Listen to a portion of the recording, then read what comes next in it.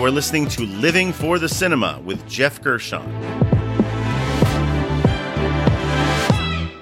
I am a cinema enthusiast of all genres, here to discuss with you one film every episode. The good, the bad, and the ugly of what makes each film unique. Spoiler alert. No matter when this film was released, there's a good possibility I will be revealing spoilers about the plot, or even possibly the ending, so just be warned. Scarface, which came out in 1983, and was directed by Brian De Palma.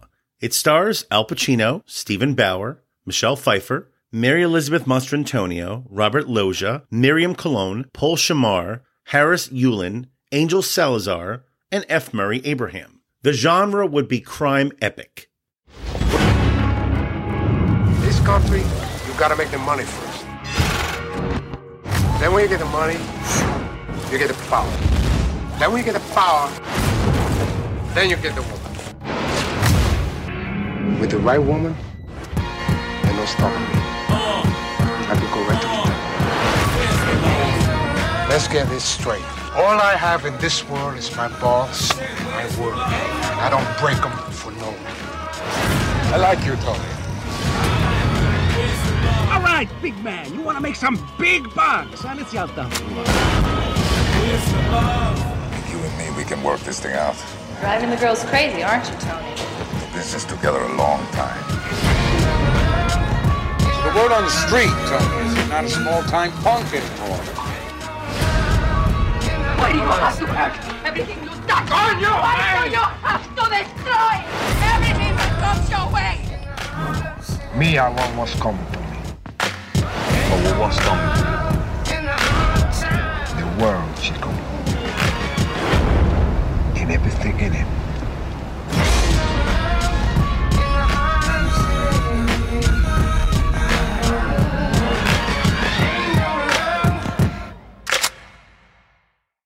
It's crazy, but I think this movie actually gets a little bit better each time I rewatch it. I used to dismiss it as just kind of one batshit entertaining performance, guess who, in search of a movie. But upon what might be my fifth or sixth rewatch, I'm now finding it to be much more than just Pacino going for it as Tony Montana, ridiculous accent included.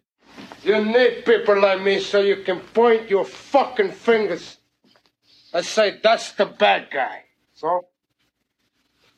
What'll that make you? Good? You're not good. You just know how to hide. How to lie. Me, I don't have that problem. Me, I always tell the truth, even when I lie. So say good night to the bad guy. For one thing, he's uttering Oliver Stone's coke-fueled dialogue, and he's backed with long-shot loaded bravura direction by Brian De Palma.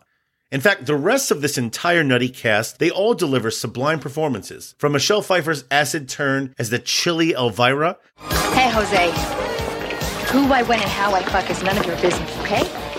Now you're talking to me, baby. That I like, okay? Keep it coming, baby. Don't call me baby. I'm not your baby. Not yet, man. You gotta give me some time. Even if I were blind, desperate, starved, and begging for it on a desert island, you'd be the last thing I'd ever fuck. To Stephen Bauer's kind of endearing dim bulb turn as Tony's loyal horn dog partner, Manolo. To Paul Shanar's seemingly elegant, though increasingly ruthless, Sosa. Even to the two hidden 80-yard vocal performances from Charles Durning and Dennis Franz during that opening interrogation sequence. You ever been in jail, Tony? Me? Jail? No way. No. Been in a mental hospital? Oh, yeah. And the boat coming over. Arrested for vagrancy, marijuana, Never, man. heroin, No, nothing. cocaine? No. Where'd you get the beauty scar, tough guy? Eating pussy? Yeah, speaking of which, thank you to Prime Video for pointing out that last one. Everyone comes to play, and nobody is remotely subtle. It all culminates into a rather operatic rise and fall crime saga, which never pulls its punches when it comes to sex, rampant drug use, vulgarity. You guys, look at that one. That one right there in the pink. She's beautiful, man. Look at those titties. Look at that punk willow, man. What's he got that I don't have? Well, he's very handsome, for one thing. De Palma just loves his extended suspense set pieces, and he offers several here which advance the story. This is early 80s Miami as the Wild West, where nobody involved in this escalating drug war is particularly good at their jobs, including Tony himself. And yet it's made clear that the folks who rise to the top maintain a bare minimum of loyalty to those around them, while also demonstrating a willingness to immediately stomp on anyone who hesitantly stands in their way. The thematic structure of Stone's screenplay is as on the nose as his for previous episode Wall Street. In a good way, of course, as we briefly get to know each cog along Tony's ruthless climb to the top. You make moves on your own. I got ears, Joe. I hear things. Yeah? What do we hear about you, the Diaz brothers?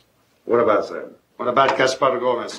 What is he going to do when you start moving 2,000 keys? Fuck Gaspar Gomez and fuck the fucking Diaz brothers. Fuck them all. I buried those cockroaches. While not remotely ethnically appropriate to their roles, it's still a kick to watch seasoned pros like Robert Loggia and F. Murray Abraham ham it up as pathetic wannabe gangsters who clearly do not have the relentless push of Pacino's Tony. And we even see this towards the end of the movie, as Tony is eventually done in himself by showing just a shred of humanity at a key moment. I guess you could maybe call this an amorality tale? Could be, but it's still a hell of a watch. Shit, Tony, man, he's getting up. Come on, let's do it. Make you feel good, huh? Make you feel good to kill a mother and a kiss, huh? Make you feel big. Like you big man. Well, fuck you. What do you think I am? You think I killed 2 kids and a woman? Fuck that. I don't need that shit in my life. You die, motherfucker! And this brings us to the categories. The first category would be the best needle drop. This is the best song cue or piece of score used throughout the runtime of the film, because music is essential to film. Now, one aspect of this film which never gets old to me is the music. And with this particular category, I'm just going to focus on an actual needle drop of pop music, as there is one which stands out amidst a soundtrack of generally catchy dance pop. Now, would I refer to Paul Engelman's new wave rocker Push It to the Limit as an objectively good song? Well, not in the slightest. Even Frank Stallone performed a better version of this kind of song earlier the same year for the camp classic and previous episode Staying Alive.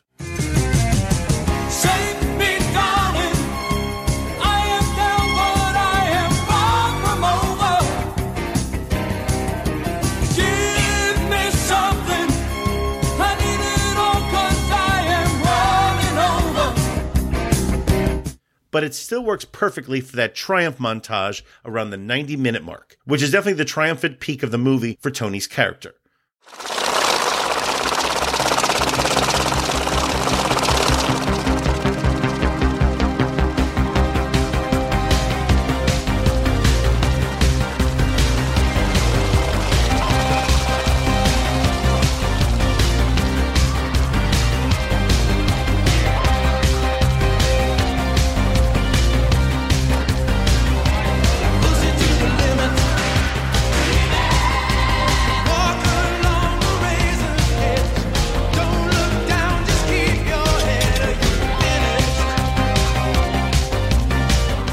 I cannot think of music that is more well-suited to play overhead while we are watching Tony fake laugh over the phone to Sosa, or while he triumphantly marches over to visit their pet tiger with Elvira on their wedding day. Indeed.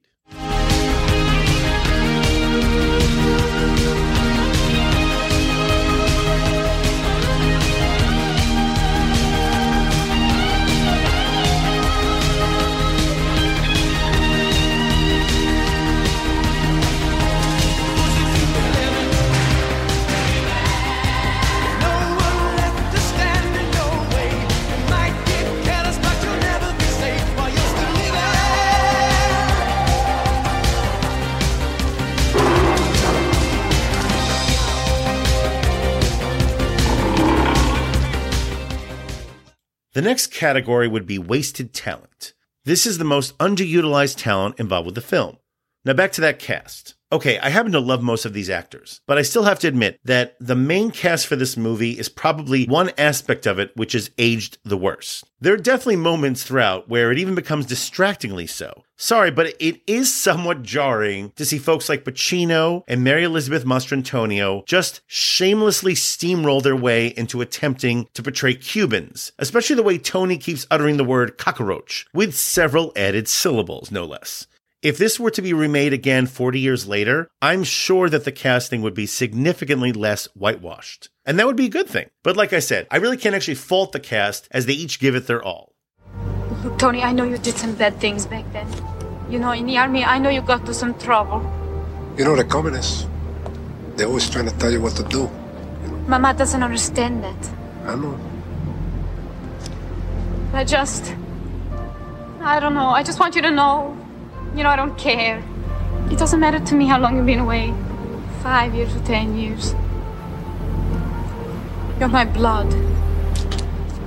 Always. The next category would be the trailer moment. This is the scene or moment that best describes this movie. Undoubtedly, there are 2 sequences featuring extreme violence in this movie, which everybody remembers. Both impressive sequences, but for me, there is one which undoubtedly stands out.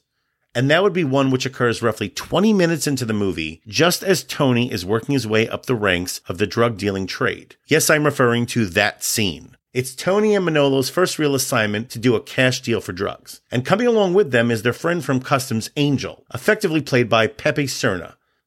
Poor Angel.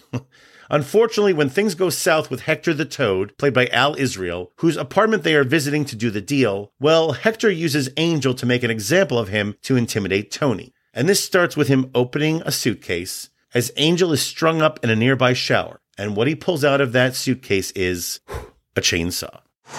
Hey, Antonio. Mira. Watch what happens to your friend.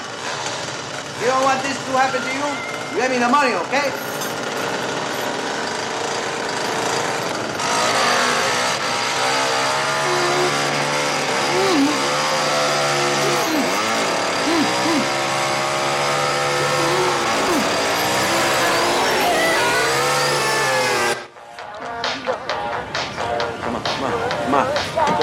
Coño! I can only imagine seeing this in a theater 40 years ago and hearing all of the nervous gasps in the audience. Yes, the chainsaw scene remains a standout, but it's as much for the implied gore as we actually don't see that much, and also just how masterfully suspenseful the whole sequence is. The sound design shifting from the deafening roar of that chainsaw to eerie quiet as De Palma and his DP John Alonzo, as their camera slowly pans outside into the sun-drenched Art Deco gaudiness of Miami. Howdy leg, huh?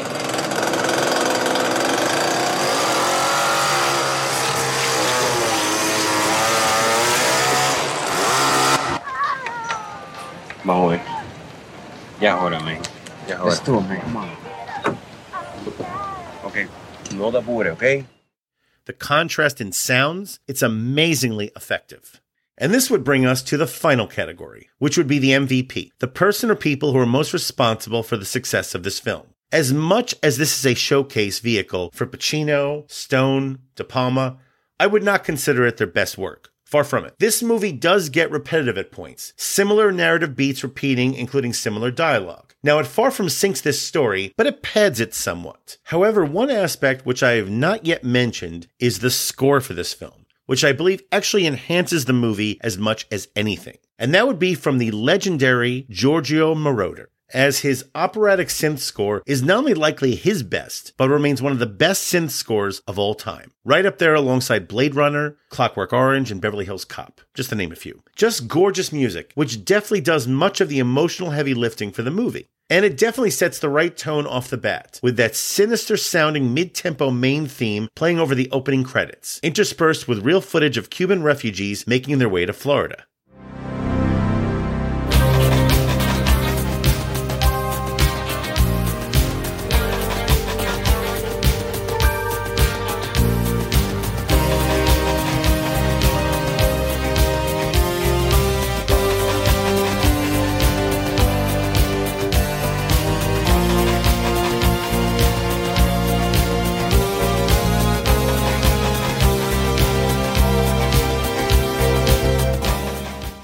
Between that opening and the wild orgy of gunfire and blood squibs which closes out this story, I cannot think of better bookends for such an inexplicably beloved cult classic. I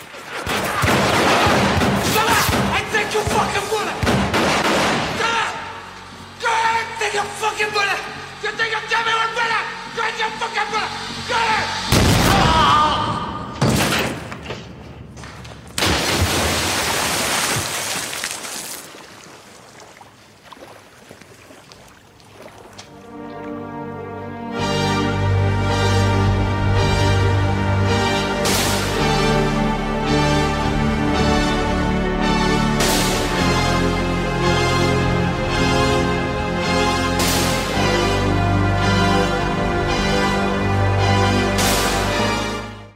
I mean, undoubtedly, De Palma definitely knew how to open and close strong, but he could not have done it quite as well without a literally pulsating synth soundscape behind it. For delivering one of the best scores of the 1980s and pulling as much emotion as possible from this material, Giorgio Moroder is the MVP.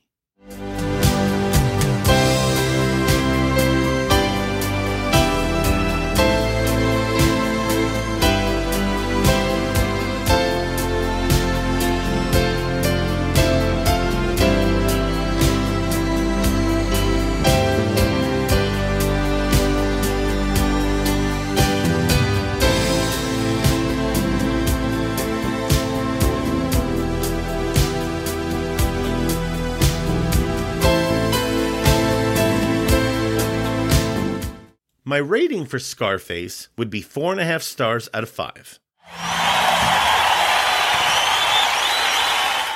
Of course, this film's legacy has now stretched several decades, as it has been cited as a personal favorite of many a hip-hop artist, while also being referenced in a staggering number of hip-hop songs, from the likes of Common, Notorious B.I.G., Nas, 3 6 Mafia, and DJ Khaled, among several others. Beyond that, this movie has had a huge influence on video games, including Grand Theft Auto, and of course, future movies as well, most notably New Jack City. The world is mine. And the brothers too now, don't forget about us. The world is yours, Nino. Only you won't be as careless as Tony Montana. Now will you? But imagine my surprise after so many rewatches, realizing that beyond its pop culture impact as a cinematic meme and reference machine, this is actually quite a good movie to boot. Happy 40th anniversary to what very well might be among the most influential crime dramas of the modern era, just behind The Godfather and Pulp Fiction. And if you're going to watch Scarface, it is currently streaming on Netflix. And that ends another Coke-fueled review. Please like, subscribe, and share the Living for the Cinema podcast, and follow and like us on Facebook, Instagram, and Letterboxd. And join us next time for another review from Living for the Cinema.